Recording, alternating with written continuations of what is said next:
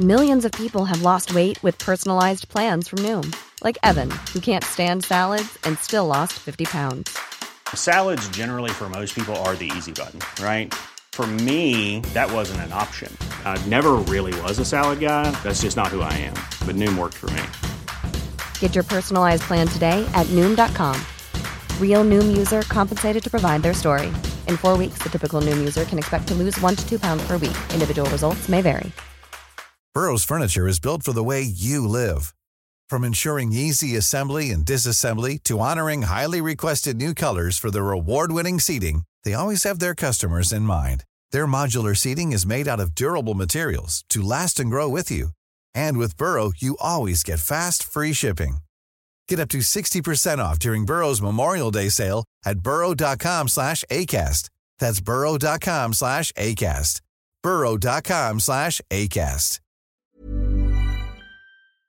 You know, I've been talking about earned media value for quite some time on this podcast. My friends at Eisenberg have just raised the bar on earned media benchmarks with their Social Index. Social Index now gives you globally earned media values across a growing list of 6 geographies for all your KPIs across the top 7 social platforms: Facebook, Instagram, LinkedIn, Snapchat, TikTok, Twitter, and YouTube.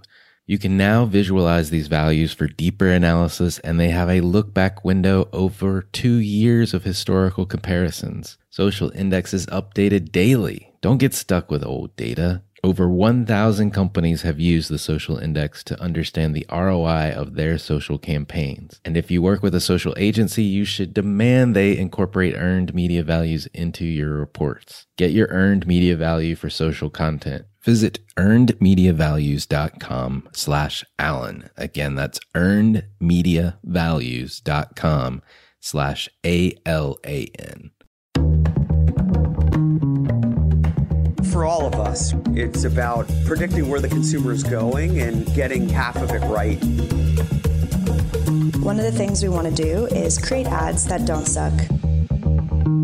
Embracing change creates great possibility. I'm Alan Hart, and this is Marketing Today.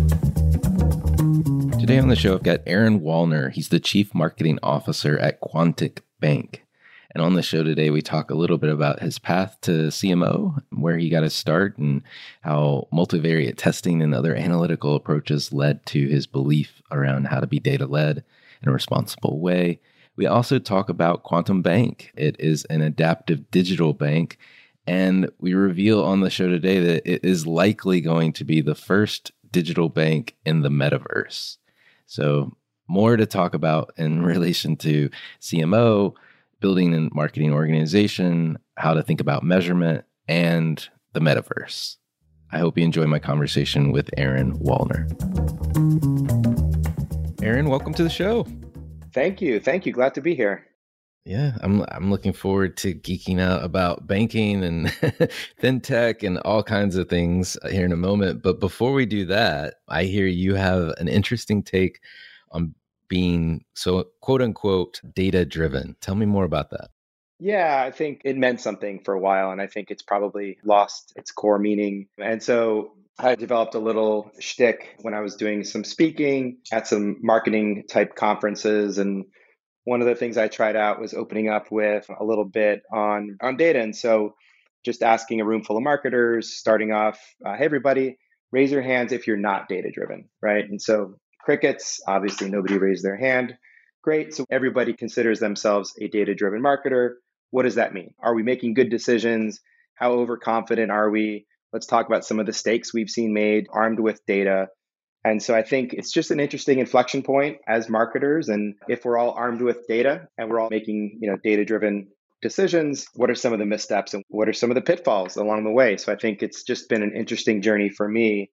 Are there any pitfalls, big pitfalls that you feel like everyone has run into or will probably run into in their career? Yeah, on a macro scale, I think it's a lack of understanding or lack of alignment really on the business goals. And so I think it's much easier to stay focused and to be data-driven, let's just say day-to-day in a paid search campaign. Because we can all agree, for example, that cost per lead is the most important metric to optimize against on a day-to-day, week-to-week basis there. But are they quality leads? And I think anyone who's been in acquisition has had the conversation with sales, quality versus quantity, and that back and forth in the gray area. And it's all good, healthy stuff. When we're talking about something like the quantity or quality of leads coming through, what does it mean from a business standpoint? And so I think that on the macro level, just being able to have some clarity. And I think the biggest skill set that I try and develop within my own team is the choices we make in terms of metrics. I think deciding what metrics are important, that's a huge skill set. I think that goes from the top down. Makes sense. It makes sense. Yeah, and I had these visions of a factory when you're talking about leads coming down, conversion of leads, and it's to your point, truly important to check the quality of the widgets going down the line, so to speak. Otherwise, you're definitely going to hear it from sales. That's for sure. Where'd you get your start, and what was the path to becoming chief marketing officer at Quontic? Yeah, it was not a straight one, which, it is interesting to have a nonlinear path, but would have been easier had it been linear. But so it was straight in the sense that I've always been in marketing and I've always been around data analytics and the role that it plays within marketing. But I started out at a startup out of university, moved to New York City, found this really cool startup. It was called Optimost. Was there for about 3 years, and during that time, we got acquired and swallowed up again, eventually by Hewlett Packard. And it was just a really incredible first experience and foray into marketing. And so I did fall backwards into that. I was not a marketing major in college. In fact, I didn't take a single marketing class. I was on the other side of the business school and kind of saw marketing as the softest space within business, but I certainly had that rectified. And quickly, what we did at Optimost was we were first to market with multivariate testing, right? So the power of statistics in making changes, big and small. And actually, at that point, it was mostly small. And the cool part was the multivariate testing in the mid 2000s was very cutting edge, right? I think nowadays you'd be hard pressed to find a marketing team that isn't doing some degree of A/B testing. But 15, 20 years ago, that was a little bit more rare. And anyway, multivariate testing is the most complicated form, right? It's not just concept A versus concept B.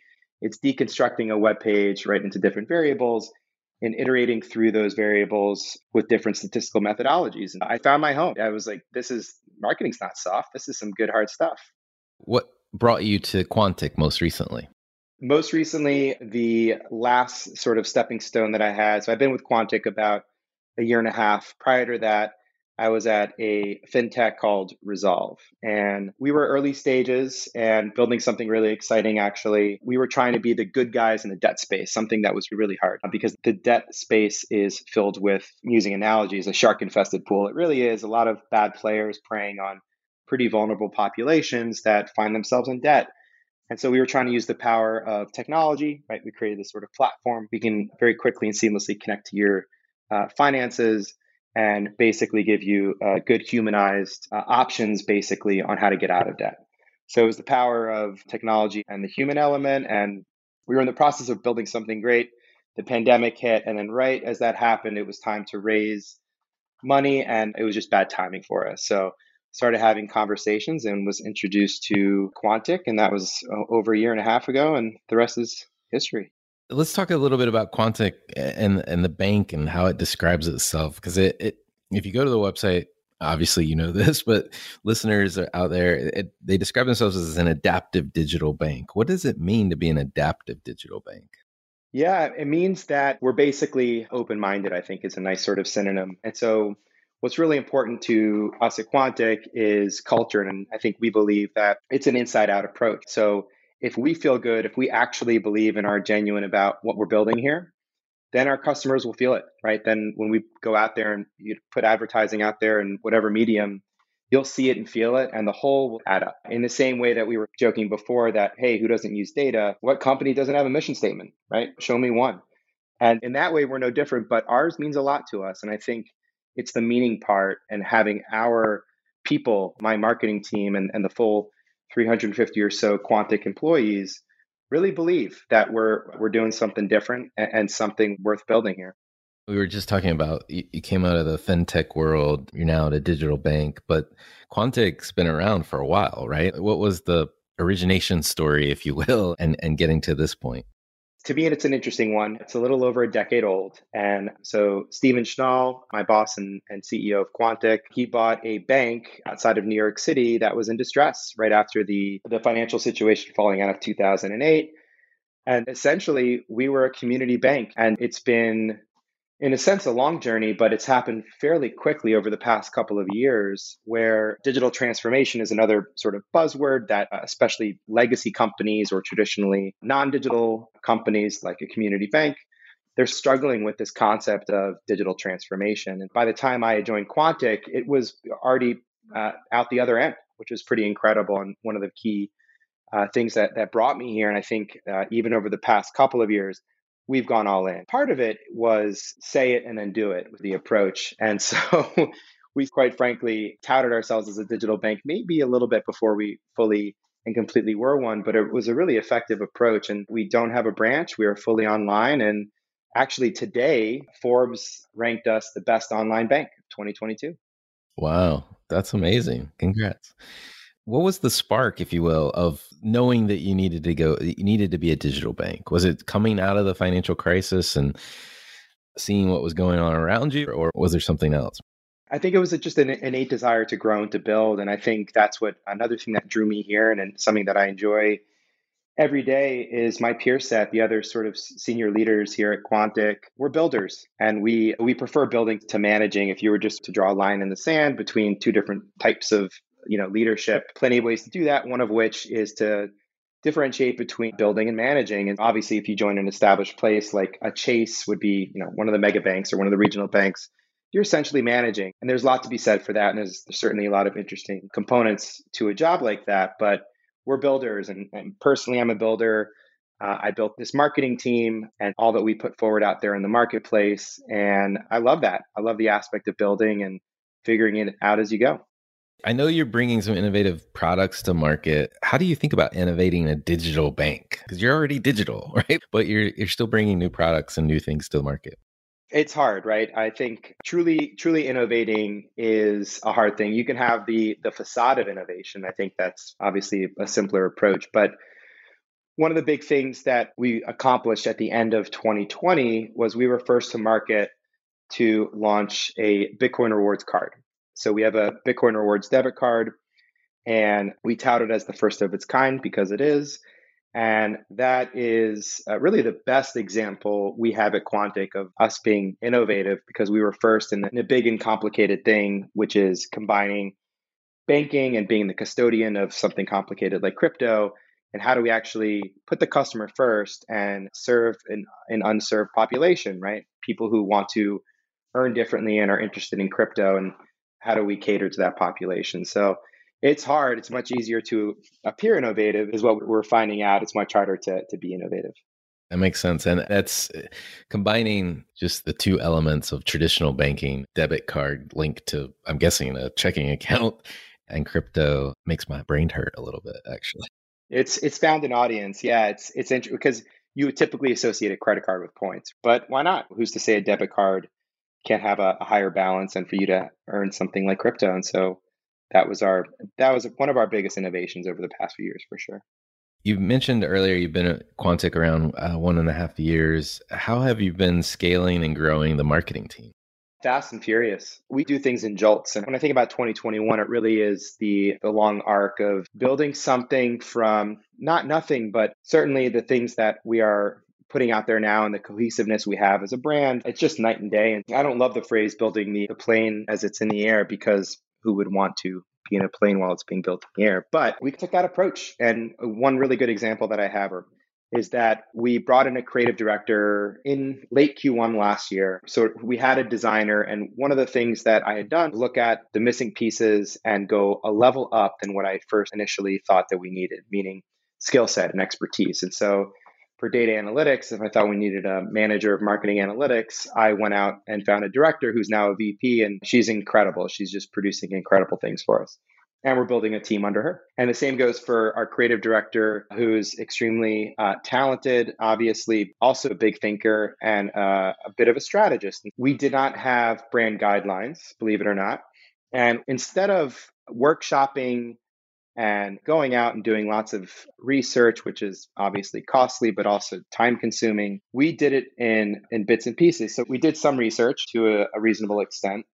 And we also did some live testing, lots of A/B testing, quick market research. At the end of the day, we built this thing as we were flying, and we were midway through redesigning our .com when we produced our brand guidelines. And so that was a really great, I think, accomplishment for my team, and something that sort of proved out. I think when we started, I specifically was unsure. I didn't show that to my team, but it certainly worked out. And it was a bit unconventional, right? To actually have the guts to put stuff out, to test, and to iterate quickly. We've slowed down. I think there was too much speed there. It's always a trade-off, but we've certainly slowed down as we've settled into ourselves here.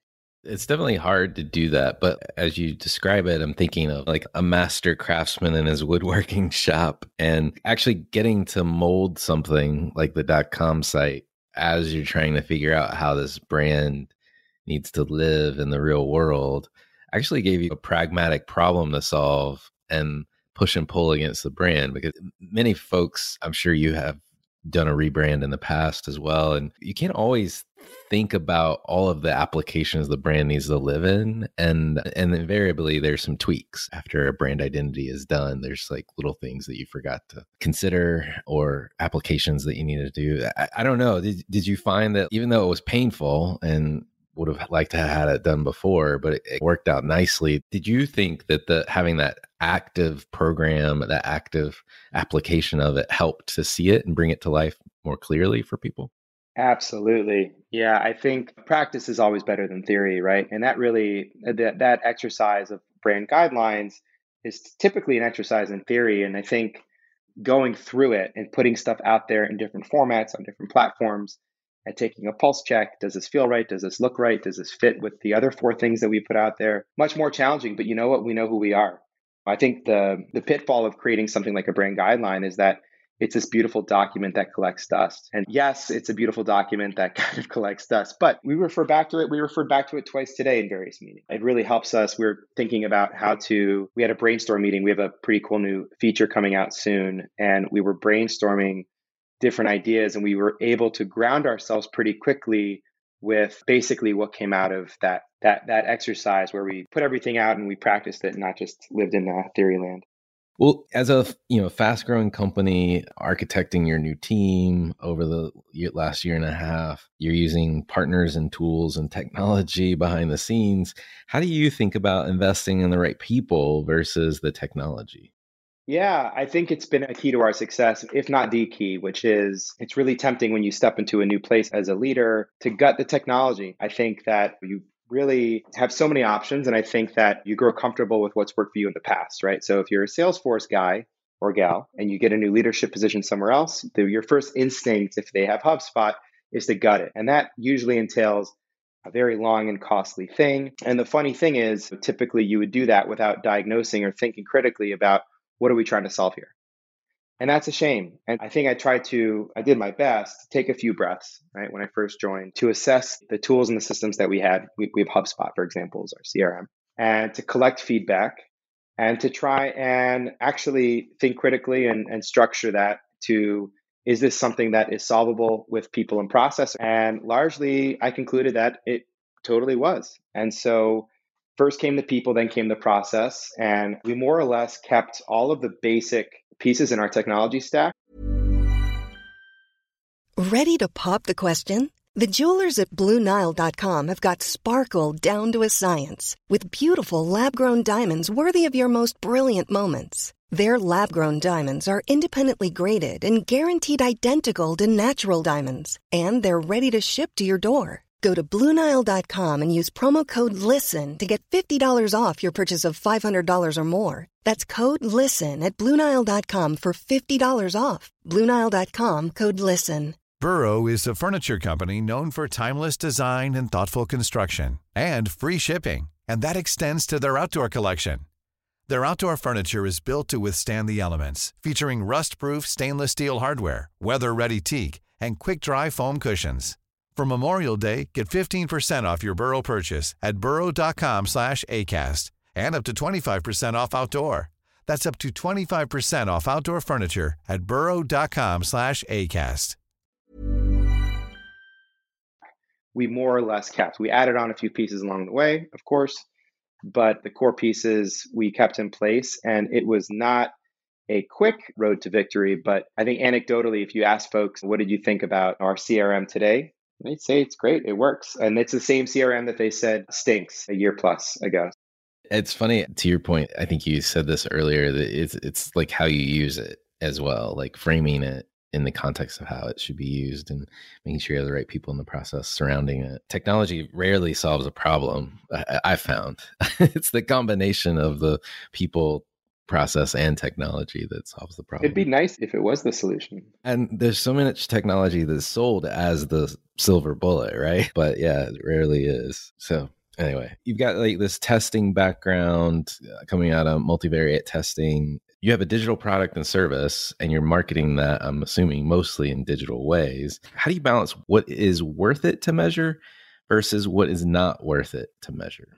Yeah, that's for me the hardest part. And one of the things that I spent a long time working on. So I split my career between the agency side and running marketing for the fintechs and digital banks of the world. And on the agency side, I spent a great deal of time with marketing analytics and trying to tackle questions mostly for financial institutions, Chase or Bank of America or City National Bank or BBVA, some of my clients along the way. And actually thinking critically about top down, what matters. And you'll see this more and more now, but measure what matters. Sounds great, but what matters? I think that aligning at the top, and one of the things that I try and coach is, and this is something that was a fairly recent revelation for me, start with words. And that's hard to say as like a diehard data person, which I am to a degree, but with a grain of salt, right? And so to me, that North Star approach, if you start with words above numbers, that will lead you somewhere. And I think that starting with a really great North Star that everyone is aligned with and agrees with really goes a long way. I'll do a quick little example of how words matter and have meant something to us, and something that we actually measure ourselves against. And I'll try and explain what that means. But in our marketing on-site, so we're dispersed across the country. Luckily, we're built remote. And so while we're headquartered in Manhattan, in Rockefeller Center, nobody lives in Manhattan. I left New York City about a little over a year ago, as did a lot of folks on my team, and we hired all over the place. And 2 to 3 times a year, pandemic allowing, we get together in our One Rock office, and it's fantastic. We spend 3 days, and the cool part is that we allow ourselves to focus on the fact that we're together first. In our last onsite, we did an exercise at the end where I didn't say a word, I just facilitated, but I got up next to the whiteboard and I said, let's start tossing out words to describe who we want to be as a team. And it's really incredible exercise that unfolded where at the end of it, we had about 20 words on the board. Again, I didn't say a peep. I just wrote down what my team was saying. And then I started to draw shapes next to words. Okay, fail forward, which was one of the words that we used to describe ourselves. Let's put a triangle next to that. What could we group with fail forward? And so we started to do some groupings. And we ended up with these 5 sort of principles, these 5 shapes that group together these synonyms, these words, these adjectives that we used to describe who we wanted to be as a team, our North Star. And we came up with this slick phrase of who we wanted to be. And then we went off and printed a bunch of t-shirts with it. And so if we're on a meeting twice a week, I'll see someone on a Zoom meeting with our team shirt, with our sort of identity on it. And so that was just a nice exercise. That's North Star stuff. And so that's soft and squishy, but what I've learned over the past couple of years, especially, is that stuff really matters. And so how do you measure against that? So one of the things we did last week was we did a Dundie Award ceremony, if you're familiar with The Office. And so we sent everybody a Dundie trophy to their home. And we had a ceremony, and basically you won the award for one of the synonyms that we came up with. And so that was just a nice way to acknowledge and make sure that we're actually becoming who we aim to be from an identity standpoint. And we're trying to bring those words to life, sort of thing.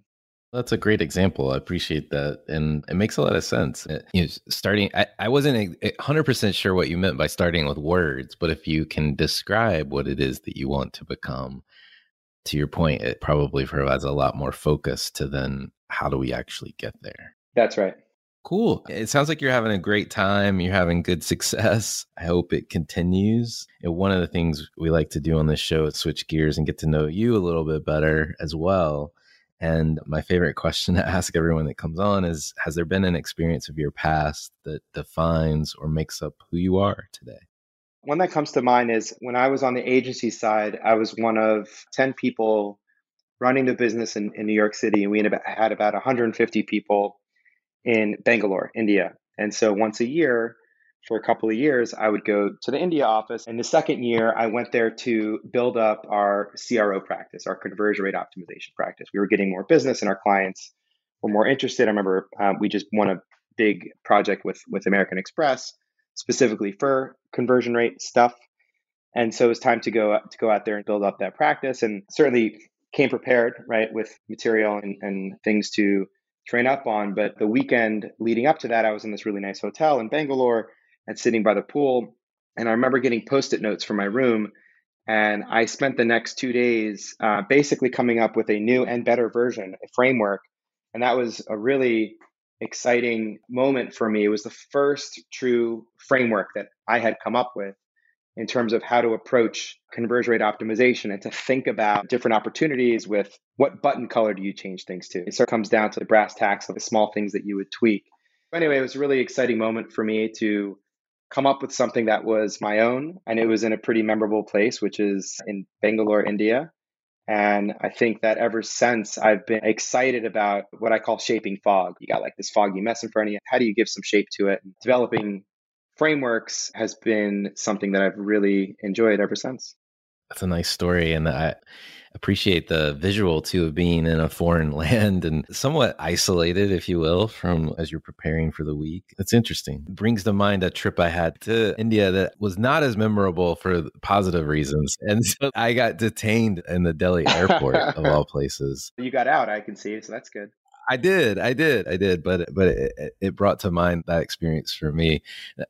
It was also very vivid and memorable. And the funny thing is, must have been confused with somebody else on one of those lists that you don't want to be on. And I now have every number you can have as a US citizen to not to get through and not to be detained in the future. But it was just funny. It was funny. So we've both had interesting experiences in India. But back to you. What advice would you give your younger self if you're starting this journey all over again?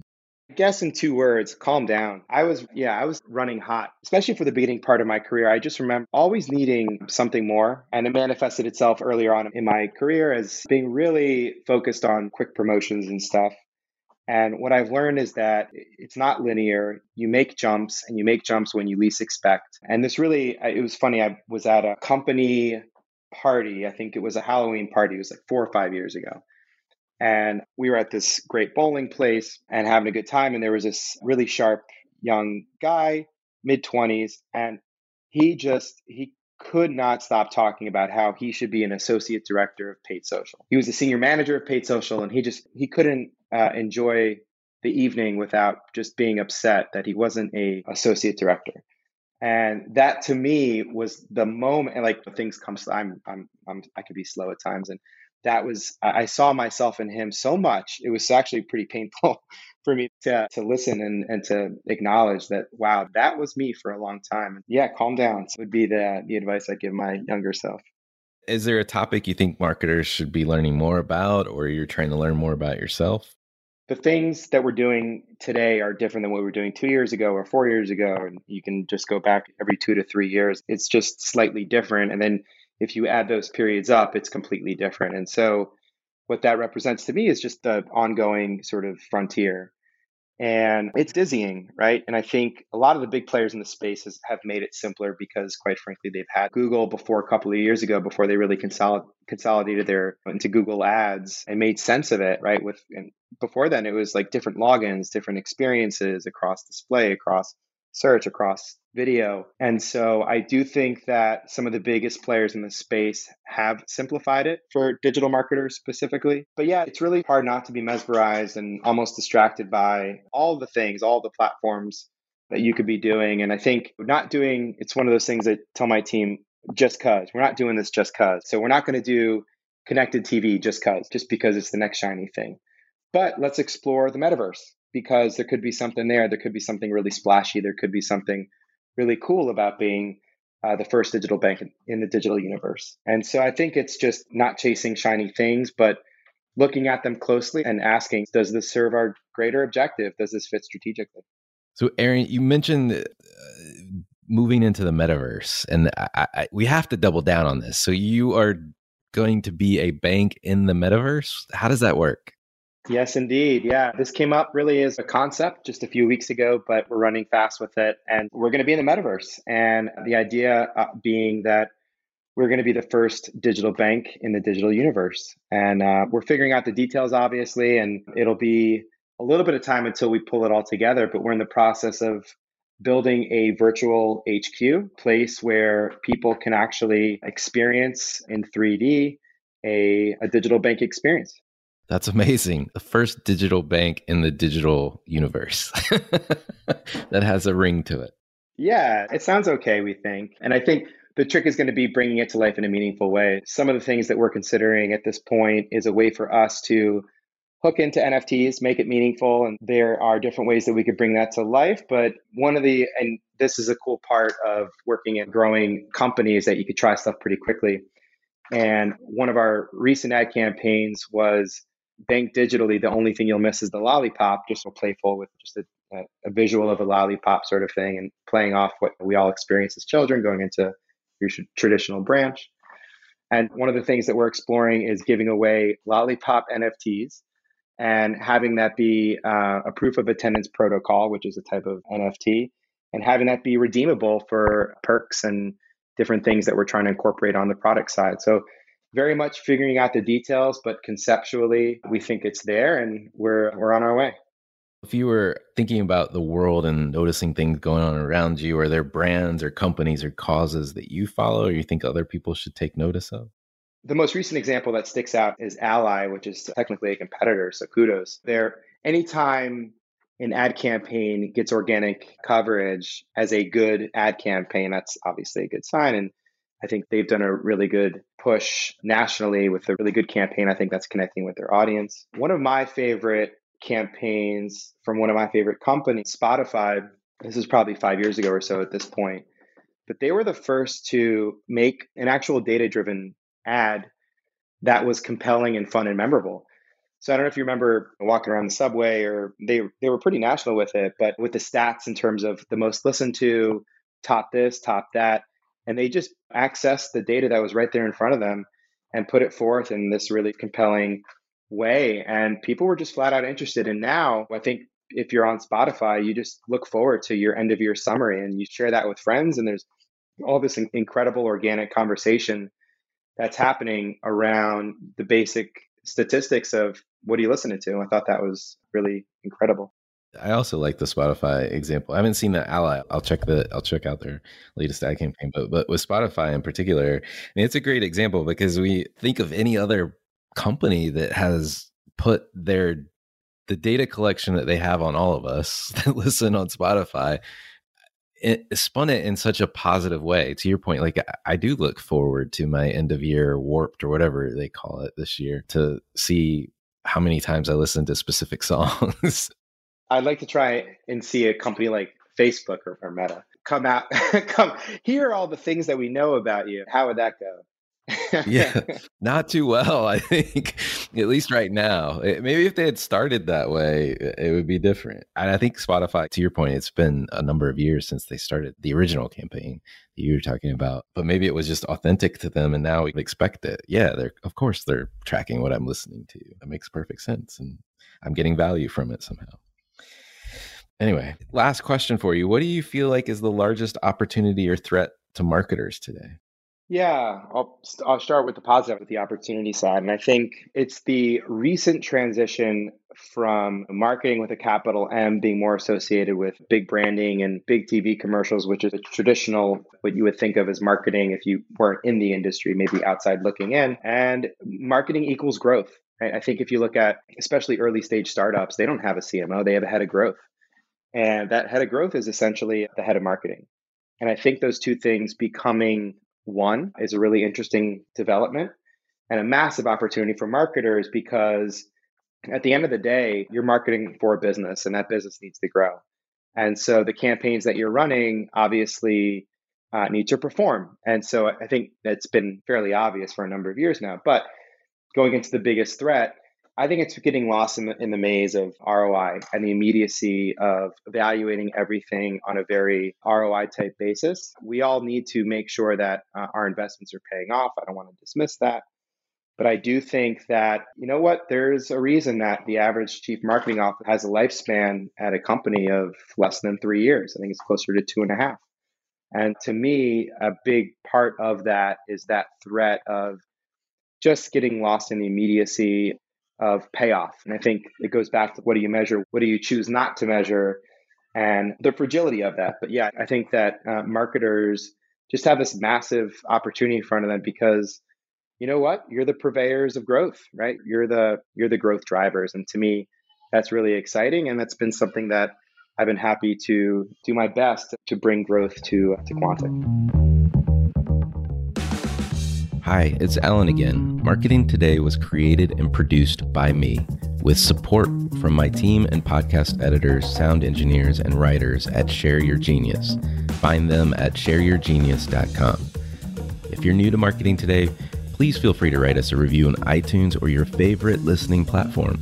Don't forget to subscribe on marketingtodaypodcast.com and tell your friends and colleagues about the show. I love to hear from listeners. You can contact me on marketingtodaypodcast.com. There you will also find complete show notes, links to what was discussed in the episode today, and you can search our archives. I'm Alan Hart, and this is Marketing Today.